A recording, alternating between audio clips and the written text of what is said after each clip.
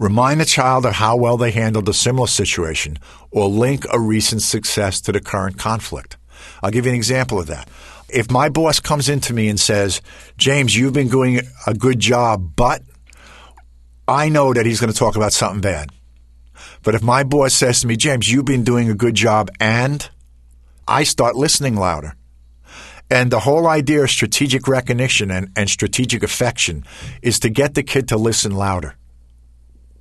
So if you say, Tommy, you really did a good job with language this morning. You really did a great job.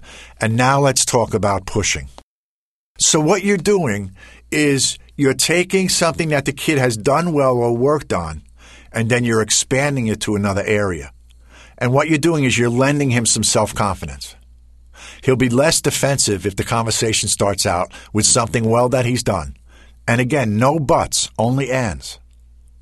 Strategic recognition and affection is good all the time. You want to use a lot of it, and you want it to be real. You want to be able to say to a kid, hey, nice shirt. Hey, nice earring.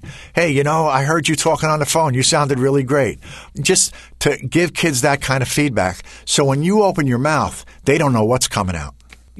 I encourage teachers to, if they have kids in their class and some kids who are unruly, sometimes pull them out of the classroom into the hallway and say, I just want to tell you, you did a great job this morning.